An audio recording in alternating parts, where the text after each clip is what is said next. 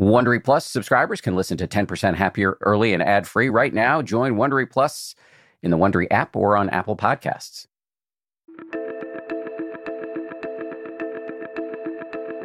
This is the 10% Happier podcast. I'm Dan Harris.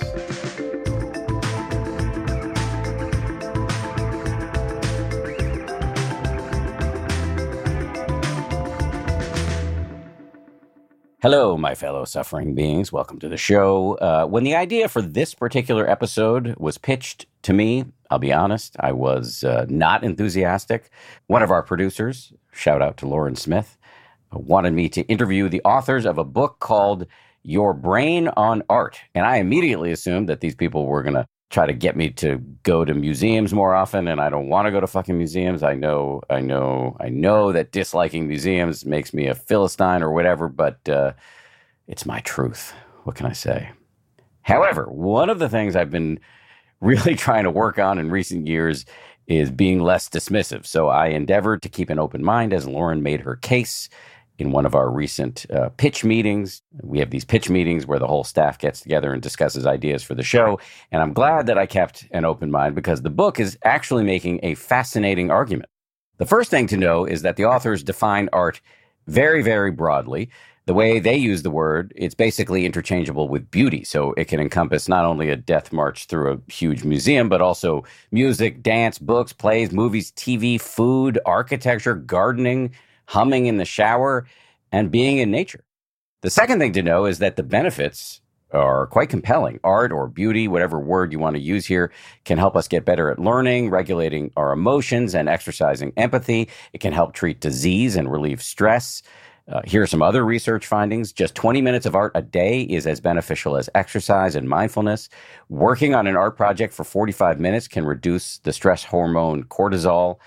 And participating in one art experience per month can extend your life by 10 years.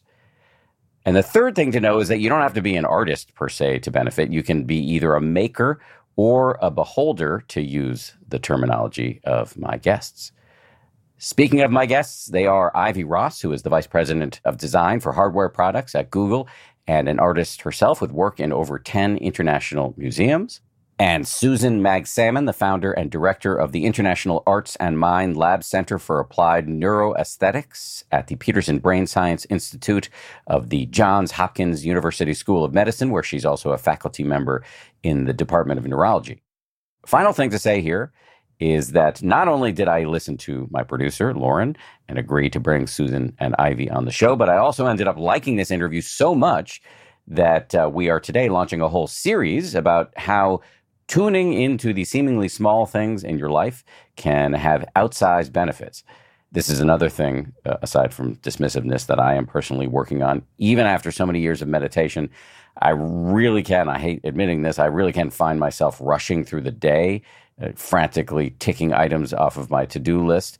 So this is something I'm quite interested in. We're calling this series Mundane Glory, a little phrase that I like. Of course, I like it because I came up with it. Anyway, we're going to be following up this episode with interviews about microdosing awe and how to arrange your personal and professional spaces to boost your happiness and productivity. Hope you enjoy it. Hit me up on Twitter or Threads or Instagram or wherever, or via the 10% Happier website, 10%.com, to let us know what you think. This show is brought to you by BetterHelp. I got to tell you, I feel so much better when I talk about my anxiety instead of keeping it bottled up. There's an expression that I first heard from the great researcher and also Zen practitioner Robert Waldinger: never worry alone. Our temptation many times is to keep it bottled up, but the data really show that the people who do the best in life, who live the longest and are the happiest, have strong relationships with people with whom they can talk about whatever's going on in their lives. And for me, therapy is part of that. If you're thinking of starting therapy, you might give BetterHelp a try. It's entirely online, designed to be convenient, flexible, and suited to your schedule. Get it off your chest with BetterHelp. Visit BetterHelp.com/happier today to get 10% off your first month. That's BetterHelp, HELP.com/happier.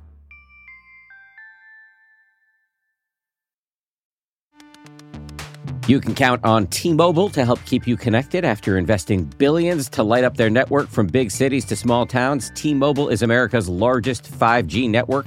Plus, when you switch to T-Mobile, families and small businesses can save up to 20% versus Verizon and AT&T. Visit your neighborhood store or T-Mobile.com to switch. Plan savings with T-Mobile. Third line free on essentials via monthly bill credits versus comparable available plans. Plan features may vary. Credits stop if you cancel or change plans. Audible lets you enjoy all your audio entertainment in one app. You will always find the best of what you love or something new to discover. They offer an incredible selection of audiobooks across every genre, from bestsellers and new releases to celebrity memoirs, mysteries and thrillers, motivation, wellness, business, and more. I've been checking out recently is called Our Share of Night. It's technically, I guess, a horror, but it's definitely literature. I mean, it's incredibly well written, absolutely fascinating, and it really does rhyme with some of the themes that we explore on this show.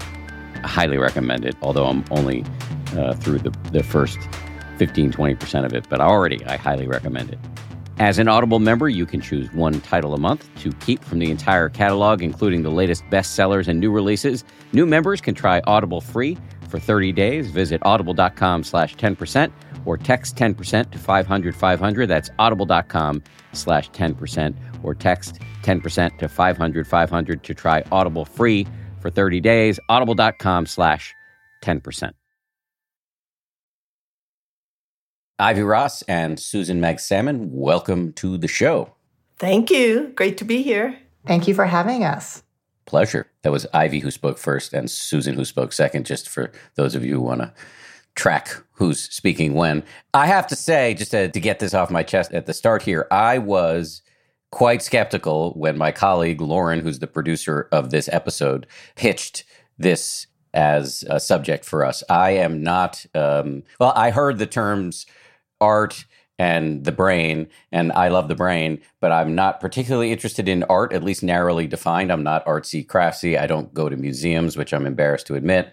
So I was a little, as I said, skeptical, but then in reading the 11-page document that Lauren put together for me to prep for this interview, I'm completely, I'm flip-flopping here, and I really, when I give talks, I often talk about the pantheon of no-brainers when it comes to human flourishing, and I include things like sleep and exercise and meditation and therapy and medication if you need it, and access to nature, and perhaps most importantly, relationships. But I'm now thinking I should probably be including art, as you define it broadly, on this list. So having said way too much at the beginning of this ostensible interview, what do you think of all of the foregoing? Ivy, I'll start with you.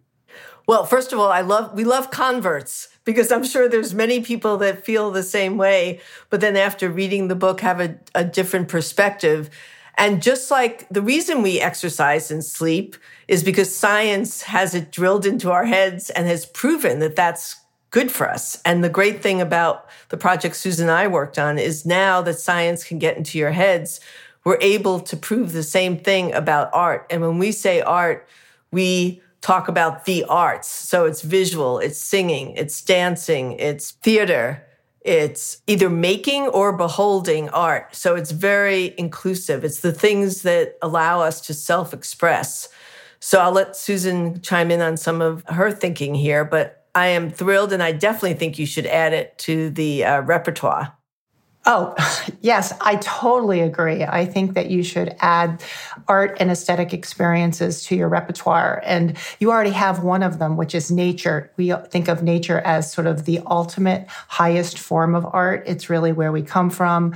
Being in nature, there's so many great studies about how just 15 minutes of nature lowers cortisol, helps you reach homeostasis, really helps you clear your brain and have much more kind of clarity and insight. But Ivy sort of began to talk about this. We see art as a definition of looking at creative self-expression. And we do that in so many ways. And I think when we limit it to sort of the strict kind of dogma of painting, dancing, performing arts, we limit ourselves. So things as simple as humming in the shower, gardening, which someone recently said to us is the slowest art form. But thinking about these very everyday things that we do that are really ways of being and using the arts. One other thought is that, indigenous cultures, and there's still 5,000 indigenous cultures around the world, didn't have a word for art because it's how they live. And it's what they do every day in the everyday moments that make up our lives, the rituals, the traditions, the ways we use food, clothing, dance, storytelling, drawing. And I think in some ways we can take a page from where we were to really think about where we're going. Yeah, the great thing is, you don't have to be good at any of these arts because many people have done some of these artworks when they were kids and then stopped doing it because they decided it wasn't going to be their profession. They don't think they were good at it. But the great thing here is that you don't even have to be good. I have so many questions. I want to talk about the evidence that you referenced at the top, that this is good for you, but you've kind of taken me in a few other directions that I do want to pursue first. Let's stay on a definitional tip for a minute here. What is in and what is out of the art or arts bucket from your point of view? We're in an era that has been described as the golden age of television, for example, although with all the streaming woes, we might be exiting that era. But is watching Succession, does that qualify as beholding of art? I'm writing a book. It's a nonfiction book, and I pretty much hate every minute of it. But is my day filled with art by your definition? So interestingly, the research on this has been increasing. What we're learning is that being in a live situation, live music, live performances, theater, has a slightly greater benefit from a neurobiological perspective, but things like television, streaming, video has a very strong impact and would certainly qualify as some kind of an art form that can be beneficial as a beholder. There's certainly lots of really good examples where you're listening to the radio or you're using digital tools that really bring those different types of art forms in. Writing a nonfiction book is certainly a creative act. And so it may not be pleasurable all the time, but it's definitely a maker's act. Yeah, and we learned that even writing down a secret and then burning the piece of paper lowers the cognitive load. Like it doesn't even have to be writing that then you share with anyone, but a lot of these arts is the act of doing versus the sharing. Yeah, I was thinking about this difference between makers and beholders. And, we're makers and beholders all the time. Just by nature, that's what we do. Like right now, we're in an improvisational conversation with you. You don't know what we're going to say. We don't know what you're going to say. I don't know what Ivy's going to say. Ivy doesn't know what I'm going to say. And so I think we also are listeners. We are bringing in this information as a beholder. And as a beholder, there's a couple of things that I think are different than being a maker. Two that stand out for me.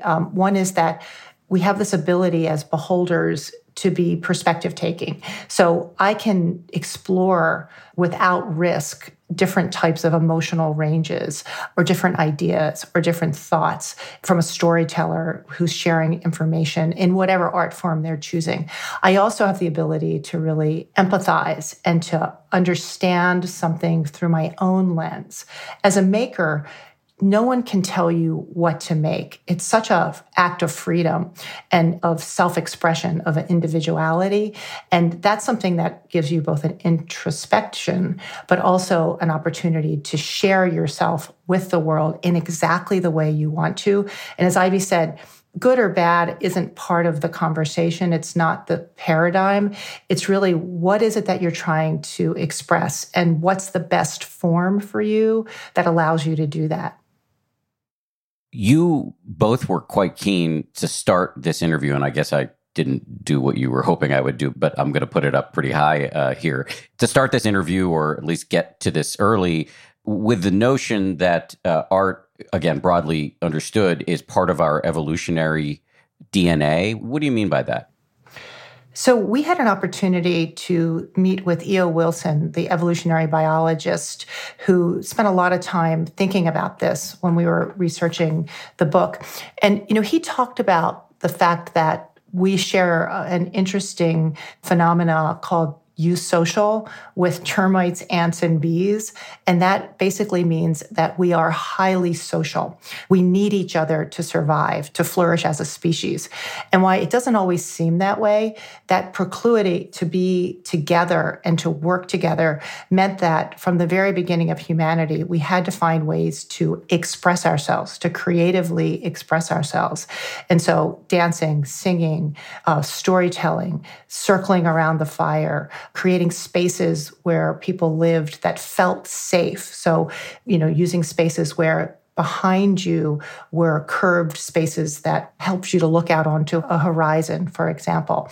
And so we know that the evolutionary biology is quite compelling, but then there's also the physiology. To give you an example, you're born with 100 billion neurons. And those neurons are really there for you to connect, to create these neural pathways that become how you think, how you feel, how you move, how you collaborate, communicate, all the things that we humans do, how we connect different physiological systems all happen because those neural pathways are connected with multiple systems simultaneously. And it turns out that the arts and aesthetic experiences that we bring in through our senses offer the most salient types of material for creating very strong neural pathways. So the songs of your youth, think about the way that even music might affect you today. We know that there are these cascades of neural pathways that are created through strong aesthetic experiences like nature, but also through all of these different art forms. And if you understand that at a very basic neurobiological level, that lays the groundwork for how this work can be employed in physical health, mental health, learning, flourishing, community building, all the things that we do to be our most human and most powerful selves. And as Susan mentioned, we did this during tribal days. And then I think what's happened is we started optimizing for productivity since the Industrial Revolution, and we pushed the arts aside, thinking that productivity would make us happy. And it's clear as a society, we're not happy for the most part. Mental health is at a high versus physical health. There's a quote that we have in the book from Jill Bolte Taylor, and she says, "We think we're thinking beings that feel, but we're actually feeling beings that think." And when you think about that, it turns everything upside down or inside out in that our sensory systems are what make us human, and that we are first and foremost feeling beings that in evolution have recently been able to think.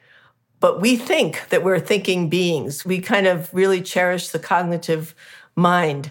We're taking this position that it is critical that we understand how the arts and aesthetic experience ignite our sensory systems, which are core to being a human and a happy human. And foundational, I think really foundational for these areas of our lives like physical health and disease states, like mental health and all the various, ways that manifests from stress to serious mental illness, from really being a better learner.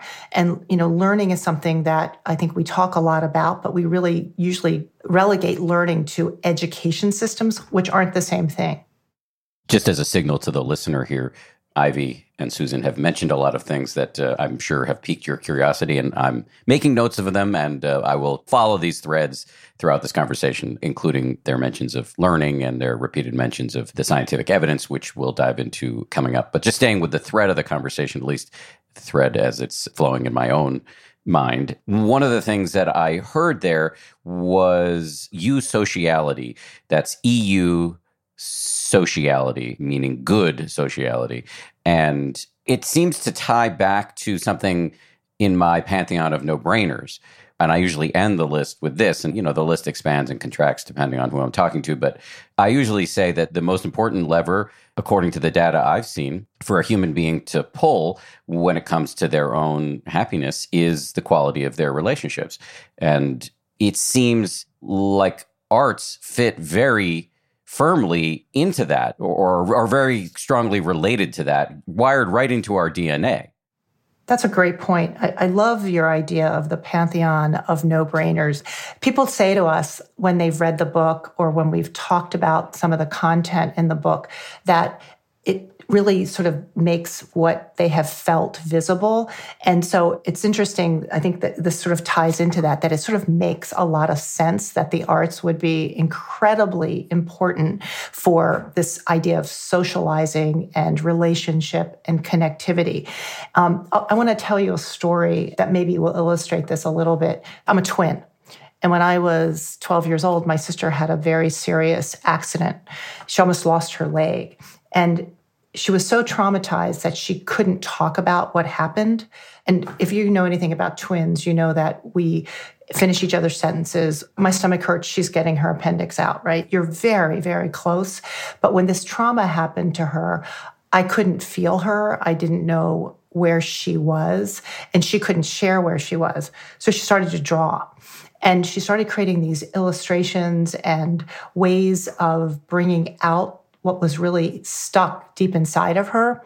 And I was then able to see what she was feeling through her artwork. And she was able to get back in touch with herself. And so, at a very intimate level, something as simple as a child's drawing really allowed me and my sister to be able to have a connection that was so important for our lifeblood. We were born in relationship, and when you can't be in relationship with someone like that, it's really hard. I think that's true for all of us, though. We want to understand the other. We want to share what we're feeling. And art, whether it's visual arts, singing, dancing, synchronicity is something that we're also wired for. So you see it in marching bands, or you see it in gospel choirs or in choruses where we synchronize with each other. It makes me think of the birds, the starlings that move in emergence with each other. Humans also have that capacity and that desire to be in relationship, to move with each other. And so the arts are sort of a natural evolutionary way that happens. And as Ivy said, I think somehow we have left that on the sideline. We've optimized out of it. We've thought it was a luxury that we'd come back to it if we had time. But it's actually our essence. And it's part of what makes us most whole and most healthy. And I agree with you. Relationship at the end of the day is all there is to each other, to ourselves, to the natural world, 100%. And as Susan says, even when there are no words for things, the arts allow you to make that connection with the other and with yourself, by the way. I mean, the arts are a great way of mirroring back to yourself how you're feeling when you don't even know. And, Susan talked about the trauma of her sister and the damage to her leg, but we have micro traumas every day, like little micro traumas, one on top of the other that we just suppress. And at a certain point, that gets too much. And the arts, if we can do a little bit each day, is a way of time releasing those traumas so it never gets to a place where it has to explode or create depression. It does get me thinking, though, about some of the more solitary artistic beholding experiences like watching TV or maybe playing video games, although some video games do have a community aspect to them. My son, who's 8, plays a lot of Roblox, and there's a lot of chatting in that. But nonetheless, he's on his own. And so I wonder, is that less powerful than being in a chorus or anything else that would be truly in community versions of art? We talk about something called the aesthetic mindset that sort of frames this idea of an aesthetic diet or sort of aesthetic literacy, if you will. And I'm just going to briefly say what those 4 things are and then kind of come into what you're sharing with your son's activities or other kinds of more solitary activities. The first thing in an aesthetic mindset is this idea of curiosity, bringing yourself into a beginner's mind where you're open to new experiences and wanting to know what's on the other side of the hill and being really interested and wondering about things. So that's a mindset. The second is playful exploration, being able to do things without an intended outcome and without judgment or criticism. The third is this idea of sensorial stimulation and being really aware of your senses around you, all of them. And then the last is moving in and out of being a maker and a beholder. So when you're playing video games and you are in a strong narrative with a very visual view, you're being immersed into that experience. That's a certain kind of aesthetic mindset and aesthetic growth that can give you introspection. It can also give you distraction. It can give you a sense of agency. But I think the most important thing to remember is the diet of those things. So if you're only doing that, you're only really expanding your capacity in one way. Where if you're doing some video games, you're doing some reading, you're doing some, maybe it's working in nature, or maybe you're doing some kind of physical motor experience like dancing, you're kind of creating different types of arts-based habits that become your life. And so I think it's everything in moderation, maybe is what I'm trying to say, is that you want to make sure that you're experiencing lots of different things, because the ways that you're bringing in the world are changing those neural pathways and creating new neural pathways and pruning neural pathways that are already there. So it's really using those aesthetic mindsets to think about how you move throughout your day and ultimately throughout your life. Maybe, Susan, what you're saying is it's a kind of cross-training. Like when we exercise, we do lots of kinds of exercise. When I meditate, I do lots of kinds of meditation. Arts are really important, but if knitting is the only thing you ever do and you're not going to the theater or you're never, I don't know, joining a chorus or whatever, then you are kind of limiting yourself.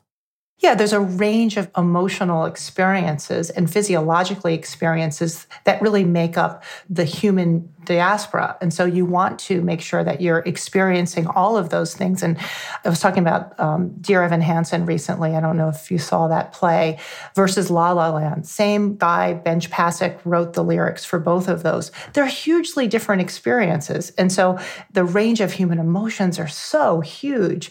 You want to offer those to yourself to be able to experience those.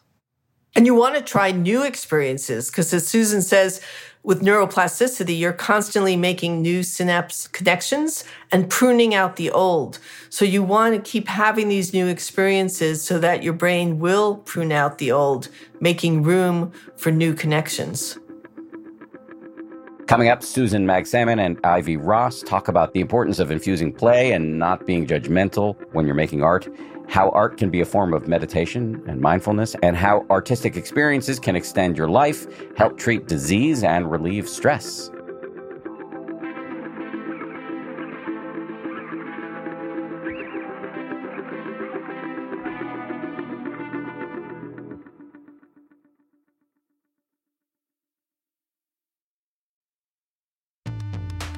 The weather's getting warmer. Time to ditch my jackets and sweaters for shorts and tees. I used to waste my money on clothing that would only last one season. That was until I found Quince. Now I've got high-quality pieces that never go out of style that I will be wearing year after year. Quince has all the seasonal must-haves like 100% European linen shirts from $30, performance polos, and versatile flow-knit activewear. The best part, all Quince items are priced 50 to 80% less than similar brands. By partnering directly with top factories, Quince cuts out the cost of the middleman and passes the savings on to us. And Quince only works with factories that use safe, ethical, and responsible manufacturing practices, along with premium fabrics and finishes. I just made a big order at quince.com. I got 2 pairs of sweatpants that I've just had for like a week, and I already love them. I'm wearing them all the time. Sweatpants are a huge deal to me because I work from home and I want to look reasonably good, in front of my wife and stuff, but I want to be comfortable. And the Quince sweatpants do the trick. For me, the bottom line is they've got good looking stuff at low prices. Not a bad recipe. You should go ahead and upgrade your wardrobe. Go to quince.com/happier for free shipping on your order and 365-day returns. That's QUINCE.com/happier to get free shipping and 365-day returns. Quince.com/happier.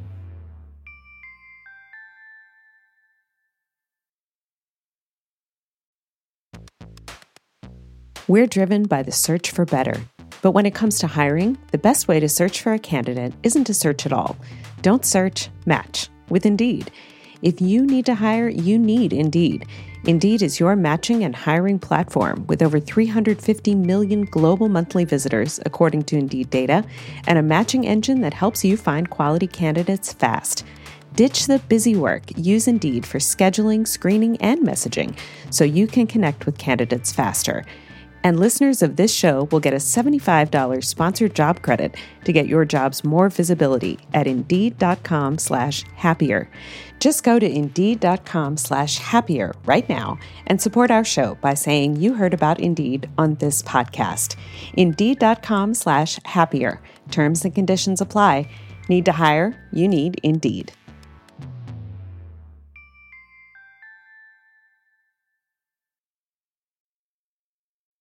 Ivy, let me stay with you for a second, because you said something that I think is extremely important, or resonant to me at least, that we, post the Industrial Revolution, culturally, there's this major emphasis on productivity, optimization. I feel that has only accelerated of late, and I feel it in my own mind really prominently. This desire to maximize, optimize every moment. Am I doing something that, checks some sort of box? And I'm wondering, is there a way to co-opt this wiring? Because it's there, and it's a very powerful habit pattern in many of our minds. Is it possible to co-opt that in service of getting people to either behold or make more often? In other words, if I can think to myself, oh yeah, every day I do my exercise, I try to get enough sleep, I do X amount of meditation, I need my, again, broadly defined arts time. Could we co-opt that mental trend to a positive outcome here? That's absolutely what we have to do, because, to your point, we've been so outcome driven because of productivity. We're literally digging those neural pathways deeper and deeper. And the deeper they are, it's true, the harder they are to get rid of. And so you have to actively make the decision that says, I'm going to do, this is really good for me, 20 minutes a day of taking a lump of clay, no expectations. Because, by the way, the opposite of play, people think is work, and it's not. It's depression. Because your brain needs to do things where there's no preconceived expectation. And so that's what a lot of these arts do without judgment. I'm going to take a paintbrush and just start slapping paint on it. I don't know what it's going to look like. I don't care what it looks like. But to dig ourselves out of where we've gotten to as a society and dug those neural pathways, all about checking the list, optimization, productivity, everything has a reason for doing, we must start playing. And we must start playing with different art forms. You're absolutely right. And that's why we're excited and wanted to write this book for the masses, to explain that and to absolutely put it on the list of the things that you do. Sharon Salzberg, who is big in the meditation movement, we interviewed her. We interviewed about 100 people for the book. And she says that art is the best form of meditation. And when you think about it, it is getting yourself in that state of mind, kind of down a rabbit hole of out of your cognitive mind and just focusing on something else entirely. How is that watercolor dripping on the page?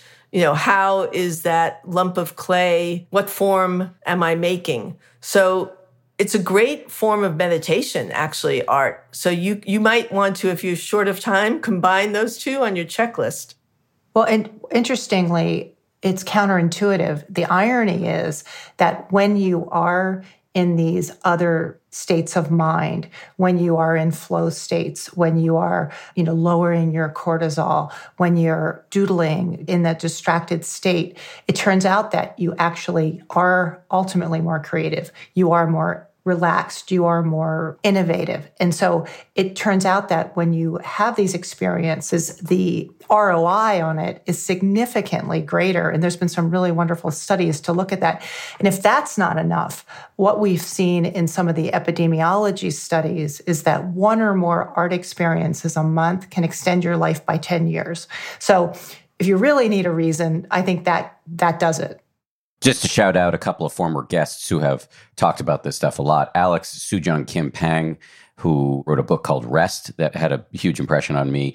We'll put a link to his interview in the show notes. And also Catherine Price, who's a good friend of mine and wrote a book about play and also gave a great TED Talk about play. We'll put links to her episodes and also to her TED Talk in the show notes if people want to go deeper on this. But back to productivity, I can imagine I've sometimes joked that I have this mystical ability to channel the thoughts of my listeners, which is, only partially bullshit. But I can imagine some listeners thinking, okay, I get it. You've only given me tidbits of the evidence, but it's very compelling. And also I can interpolate back into my life and see how I've been running on these to-do lists instead of actually enjoying what limited time I have on the planet and through art, et cetera, et cetera. But it does kind of feel like another thing on my to-do list now. Like, oh, shit, how am I going to find time to get this, gardening done?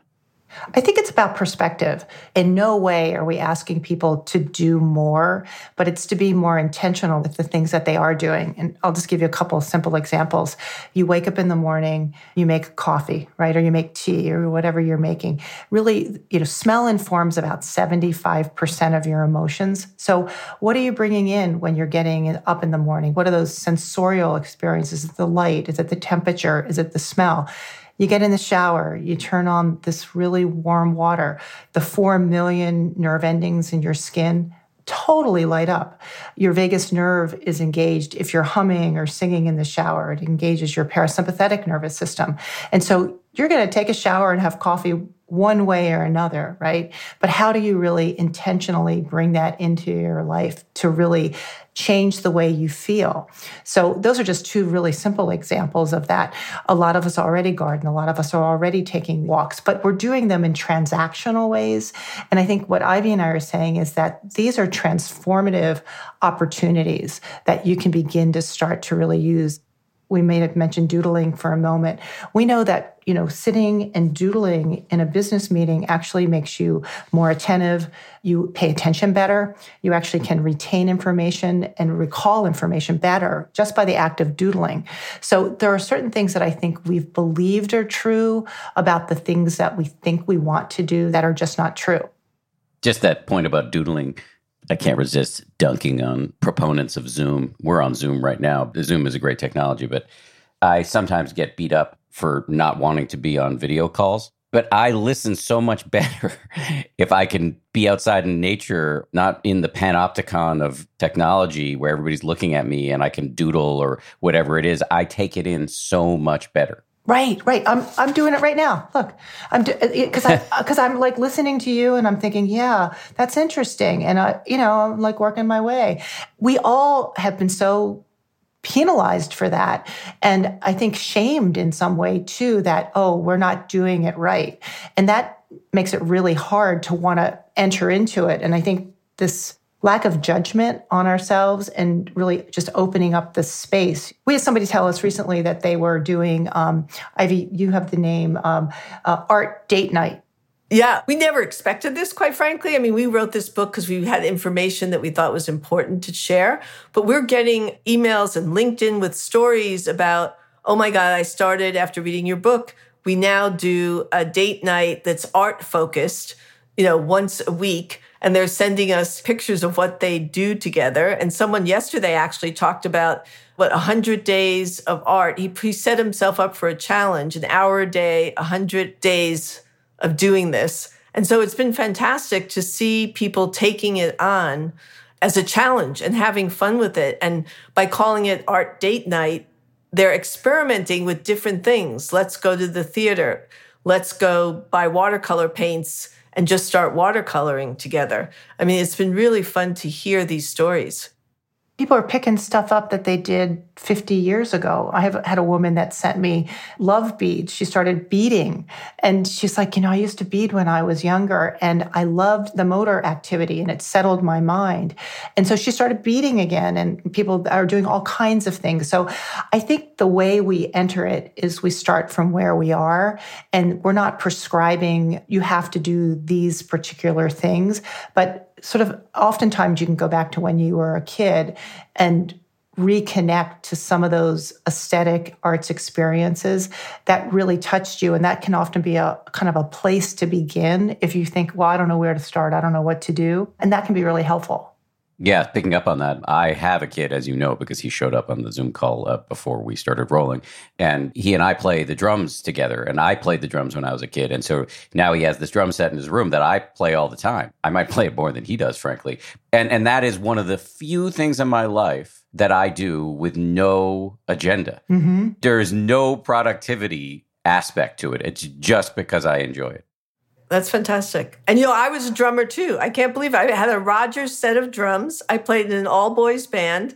And I actually started to realize that the drumming would get my heart in resonance with the beat. And so it was almost my form of meditation. But now I play African drums. And so I think that's a perfect example of an art form. Just going in there and banging on those drums every so often would be incredible. And there's been some studies about the difference, and maybe Susan, you could talk about that, in playing music in an improv way versus reading music. I mean, both are great for you, but now that we can get inside the brain, you can see different parts of the brain light up. The drumming conversation is really interesting. So there's a researcher named Charles Lim, who's at University of California, San Francisco, and he studies creativity. And so he has done some really interesting work with jazz musicians, putting them in an fMRI machine. And first they play a piece that's rehearsed, and then they play a piece that's improv. And what he's found is that in the prefrontal cortex, there's a part of the brain that shuts down when you're improving, and there's a part of the brain that lights up when you are controlling for perfection, for getting it right.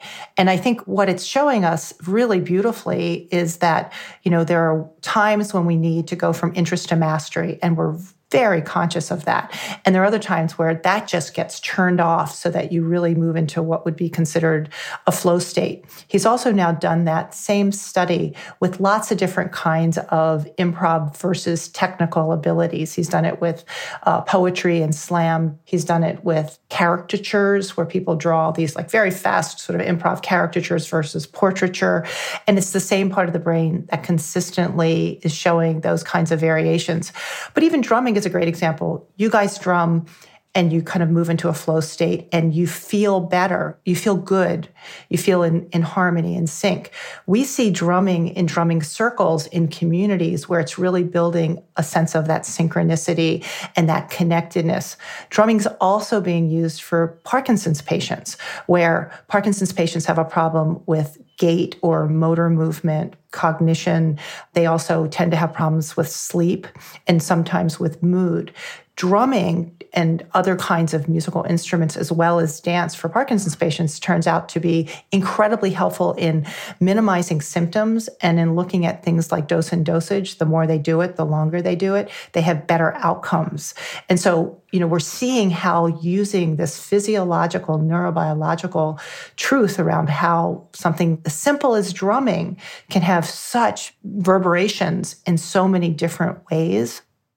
Just to go back to something you said earlier, you invoked Sharon Salzberg, who's a frequent flyer on the show. She's been on here many, many times. She's a very close friend of mine. And we talk a lot about meditation on the show. So people will be familiar with her and at the very least familiar with meditation.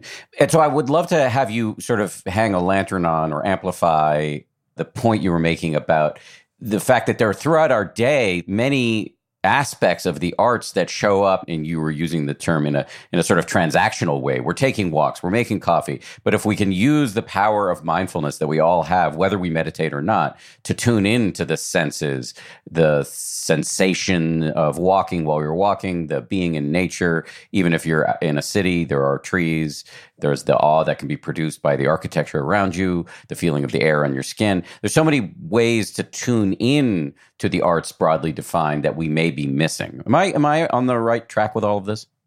No, you're absolutely right. It's like a sense of radical presence. If you can tune into these things and just notice the colors, notice the smell, notice what is around you, that in itself will be fantastic for you and is an amazing way of getting the art or aesthetics dosage.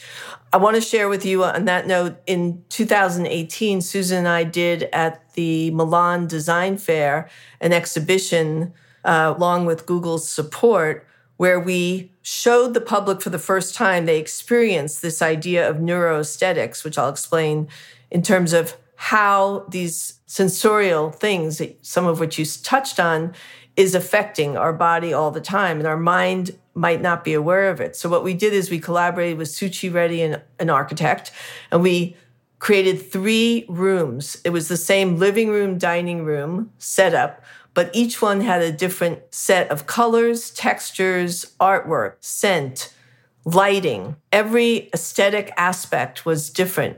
When people came to the experience, we gave them a band that they wore on their hand that Susan's Arts and Mind Lab and Google worked out an algorithm that would take in the physiology of the person's body and work toward determining in which room is your body, not your mind, more at ease or less stressed. And we asked people to spend, it was called the space for being, just be in each room for 5 minutes. It was only 10 people at a time, no talking, no photos, just be. Touch the texture of the couch. You could even touch the art. Notice the music. Take in the scent. After the 3 rooms, people gave their band to a band tender, not a bartender, who took the data off of the band. And of course, we deleted it right after we shared it.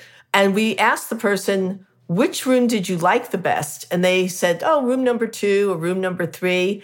And then we showed them through the algorithm and the data, the fact that their body liked a different room potentially. And Susan and I thought, okay, this is going to be a problem if at least over 50% of the people didn't have that disconnect.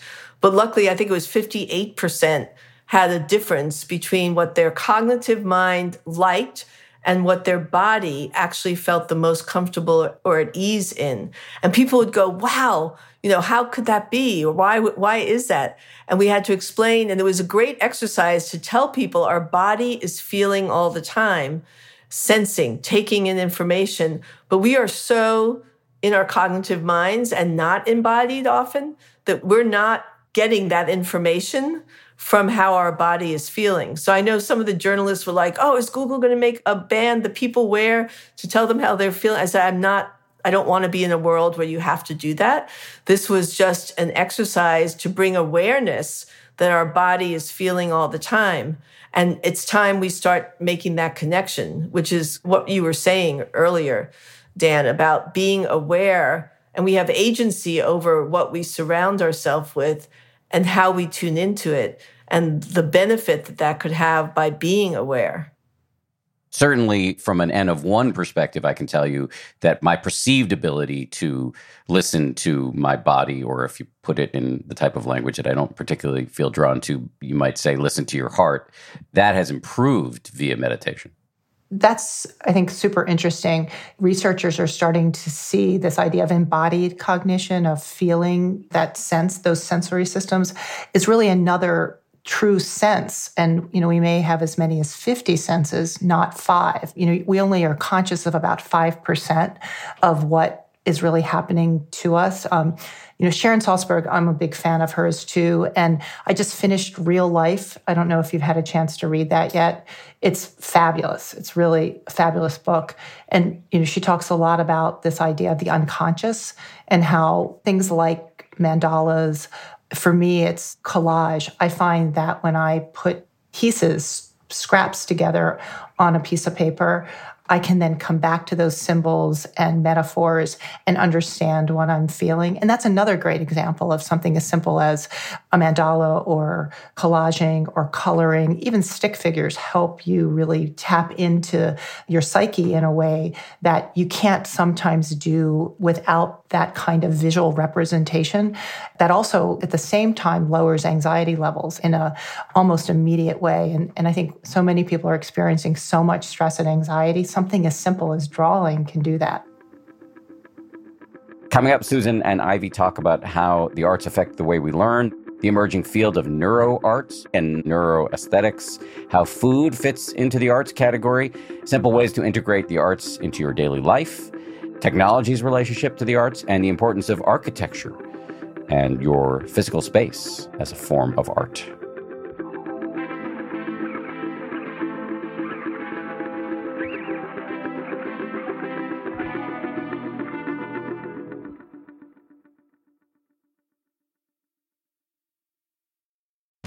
It's spring, and that means it's graduation season, and I've got an idea for an incredibly fun graduation gift or party favor.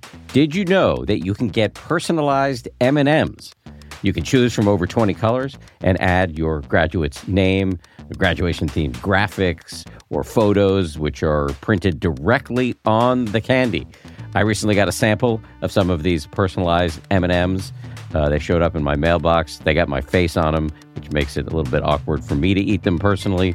I'm doing it anyway. The M&Ms I got also include the words 10% happier, to which I have a deep attachment. I was kind of thrilled when I saw them. I was wondering if they were a gift from somebody on the 10th anniversary of the 10% Happier book. Turns out they weren't. They were a gift from M&Ms, who are now a sponsor of this show.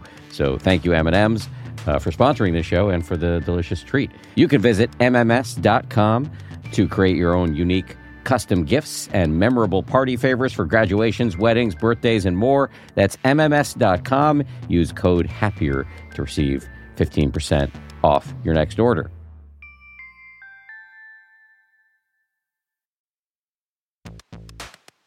I love cats. I make no secret of that. We've got 4 cats. But here's the thing about felines.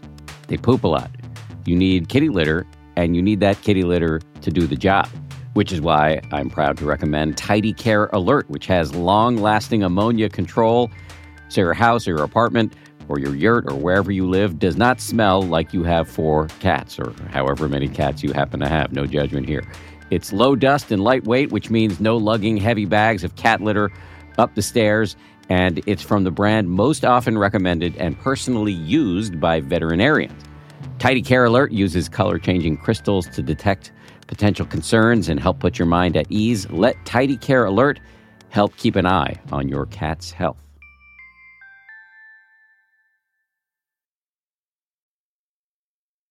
Let's go hard at the scientific evidence. We've kind of kissed it a few times throughout the conversation. Can you say more about what art does to our brains and the rest of our bodies? So we do know that arts and aesthetic experiences alter complex physiological networks of interconnected systems. So when I say that, what I mean is neuronal systems. We've talked a little bit about that, but also psychological systems. Arts affect our immune and endocrine system, circulatory systems, respiratory systems, and also, interestingly, higher brain systems like cognition, reward, and motor systems. And we know that at a very sort of operational level, the neurobiology of different arts for different reasons affect emotional learning.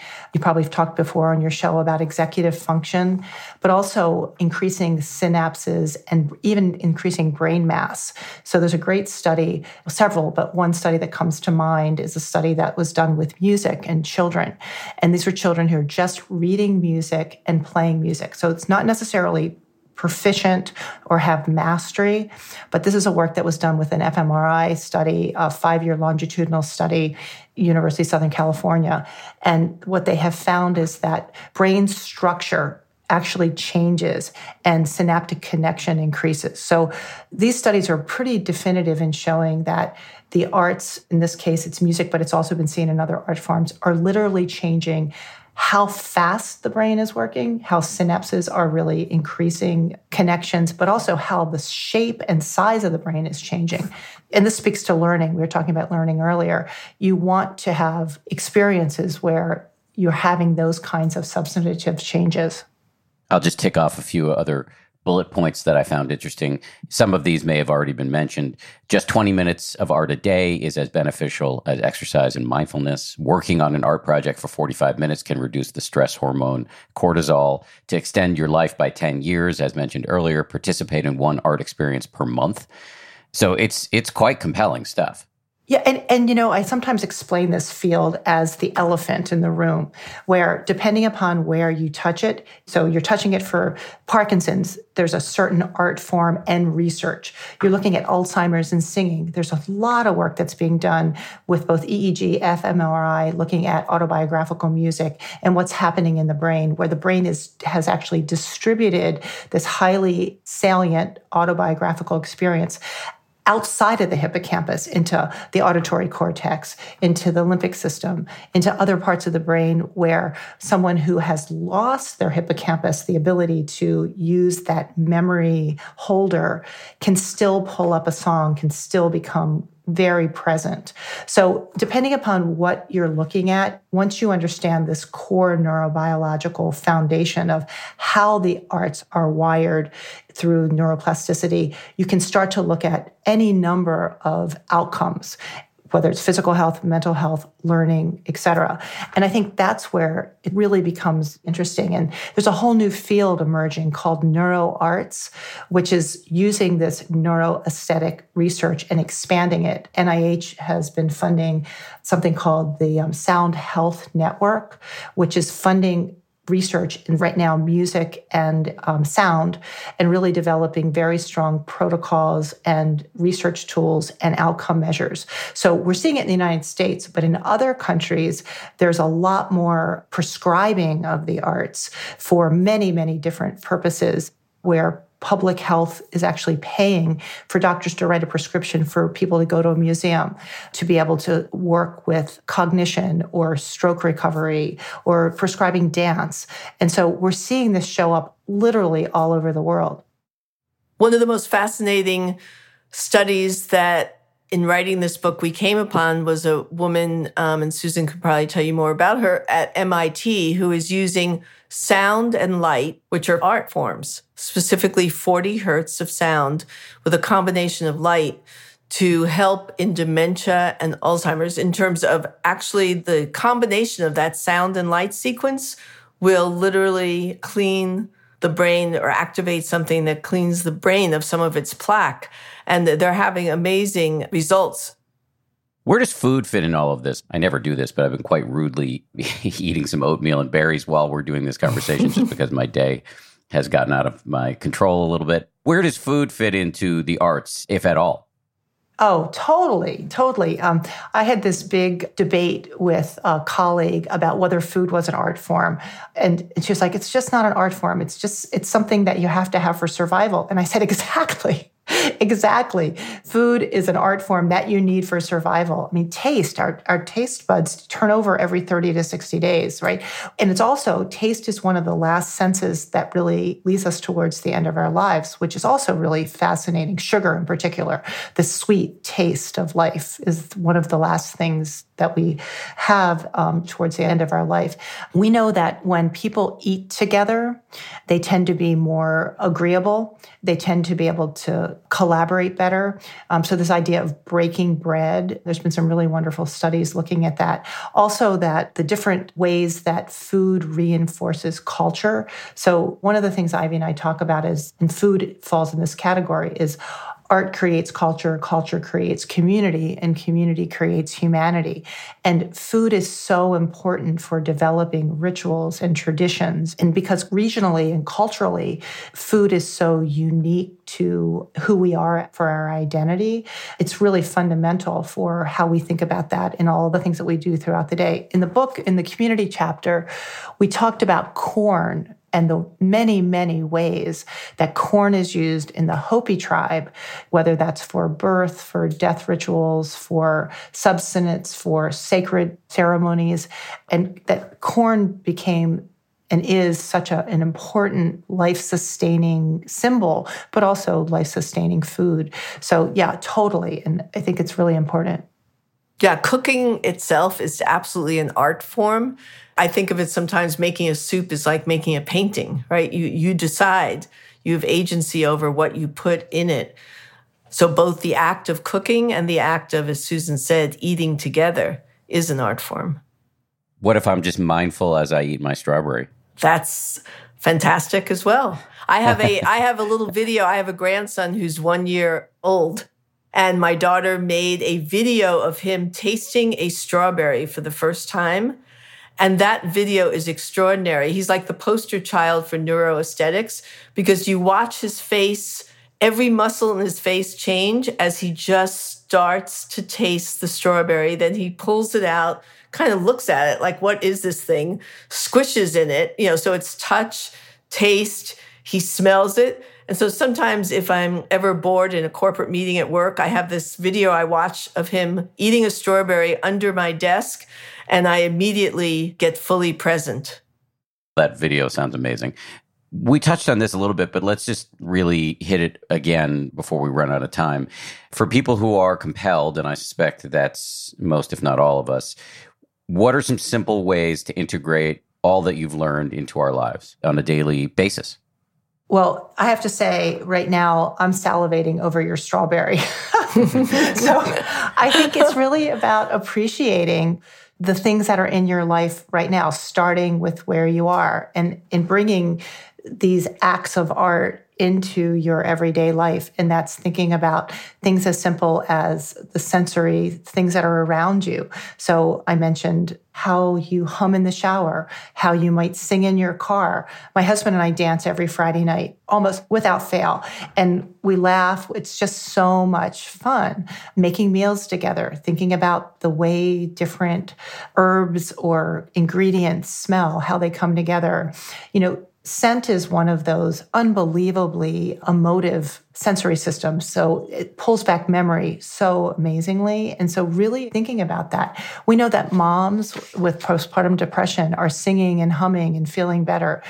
People are doodling. We talked about doodling, coloring, collaging, all those things that you can do every day, getting out in nature, even just looking up in the sky and just appreciating cloud watching. There's this great term I love called pareidolia, which is the way that you make images out of things that aren't really there. So seeing faces in the electric socket or images in clouds, all of those ways that you can really tap into the world around you are really easy to do. And you're moving through your day anyway. So how do you make it feel more alive and enriched?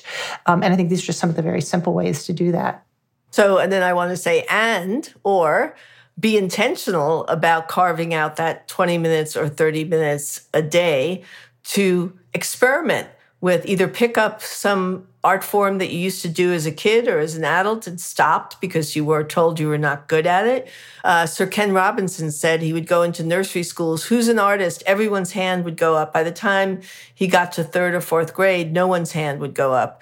And so because someone judged what we were doing, and so we just put it aside. So pick up something that you used to do, or do what some of our readers are doing, create an art date night, be intentional about carving out, as you mentioned earlier, Dan, just like we do exercise, etc., and say, I'm going to have some fun with this, no expectations, and buy a coloring book, listen to music, get some clay, try to paint. You could move through these different art forms, and as long as you have no judgment, it becomes play. It becomes total play and fun.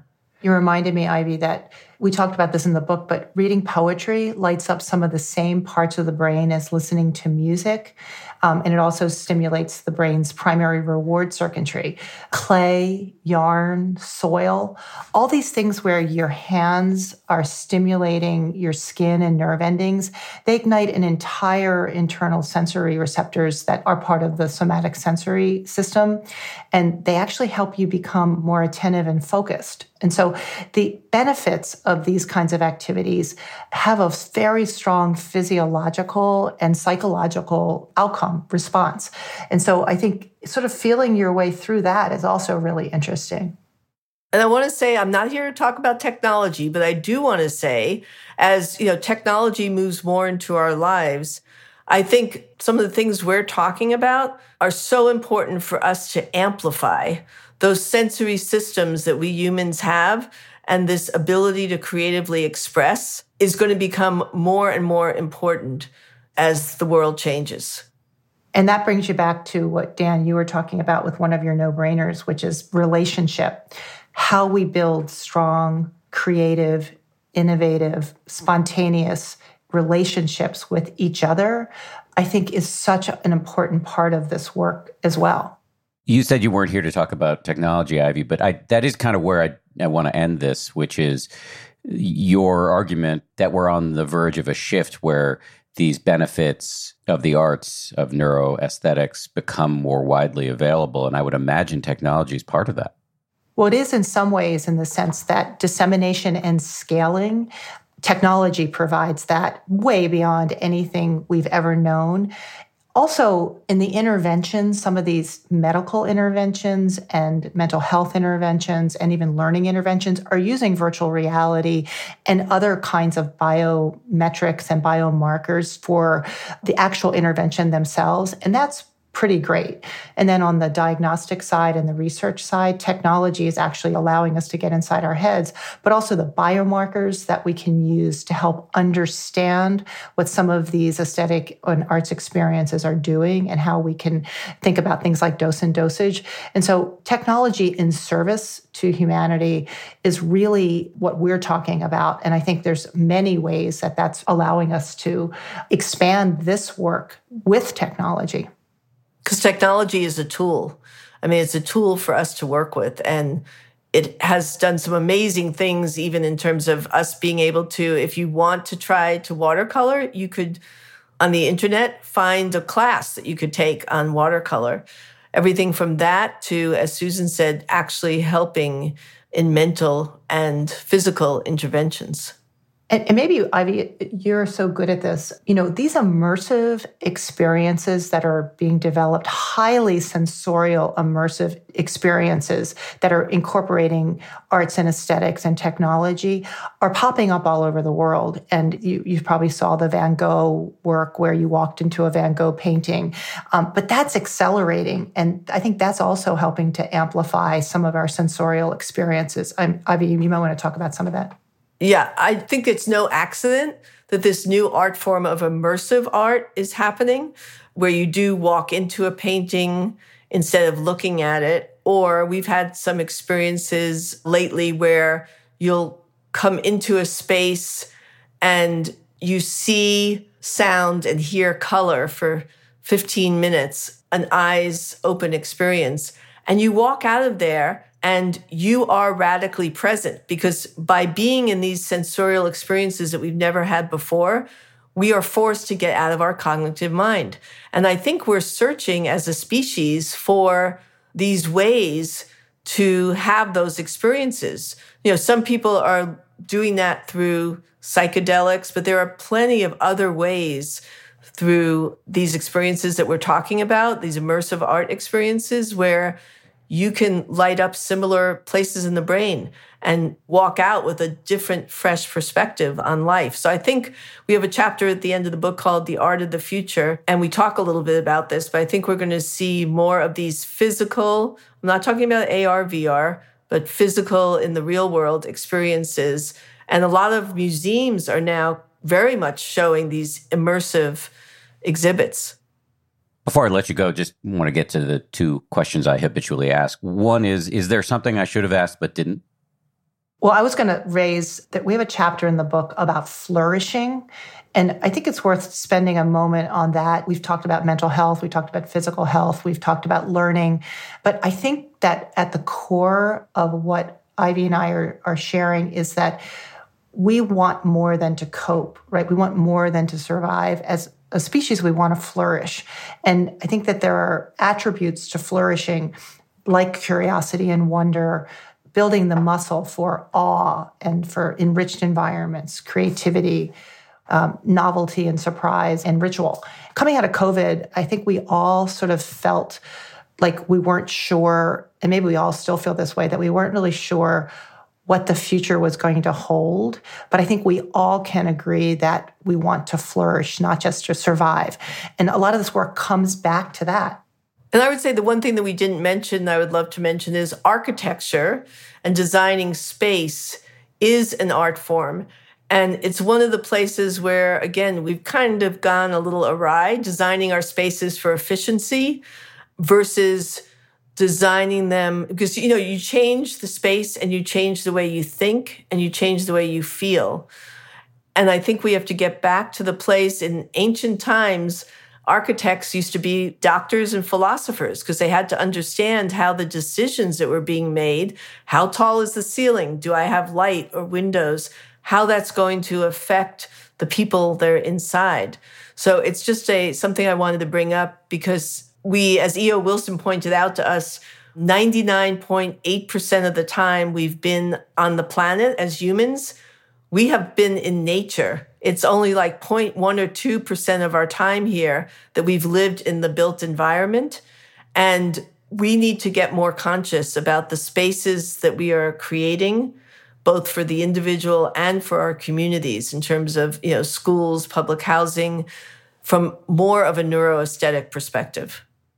That means translating research with practitioners so that we understand how to bring that together. And that field of translational research, where you're bringing highly interdisciplinary teams together to work together, is happening with space. So thinking about green space, nature, but also physical built environments in all those different locations. And that's where the action is bringing all of these fields together to solve intractable problems.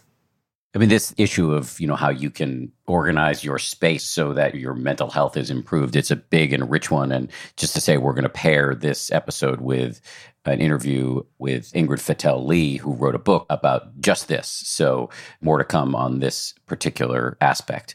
Before I let you both go, can you please shamelessly plug your book and anything else you've put out into the world that you want people to know about? Sure. Well, the book is called Your Brain on Art, How the Arts Transform Us. And we have a website, www.yourbrainonart.com, which we post and share stories. And we have a place where we'd love to hear your stories. We also are on Instagram. It's Your Brain on Art book on Instagram. But we are really interested in making this a dialogue. As Susan said, this is a new field. The science is neuroaesthetics. The field is neuroarts. And the field is taking all kinds of action in terms of both gathering research, funding, working all around the world to build community. I would just add that, we think that we are standing on the verge of a cultural shift where the arts are delivering potent, accessible, and proven health and well-being solutions to billions of people. And Ivy mentioned neuroarts. I would say if people are interested in the field, they can go to neuroartsblueprint.org, and they can learn a lot more about this blueprint that is really a 5-year plan to create the tent poles to really lift this field up. And it's very exciting. It's a really exciting time to be an artist, an arts practitioner, a researcher interested in this work, and people with lived experiences who are all coming together to make this happen. Or just a human that wants to be more human, a more happy human. Well said. Great to spend time with you both. Thank you for your work, and thanks for coming on the show. Thank you for having us. Thank you. Thanks again to Susan Magsamen and Ivy Ross. Thanks to you for listening. 10% Happier is produced by Lauren Smith. By the way, Lauren Smith is the one who pitched this episode. Shout out again to Lauren. Our compadres also include Gabrielle Zuckerman, Justine Davey, and Tara Anderson. DJ Kashmir is our senior producer. Marissa Schneiderman is our senior editor. And Kimmy Regler is our executive producer. Scoring and mixing by Peter Bonaventure of Ultraviolet Audio. And we get our theme music from Nick Thorburn of the great band Islands. We'll see you all on Wednesday for part 2 of our Mundane Glory series. We're going to talk to Ingrid Fettel-Lee, who's a designer and author who's got a whole book about the hidden influence of our surroundings on our happiness.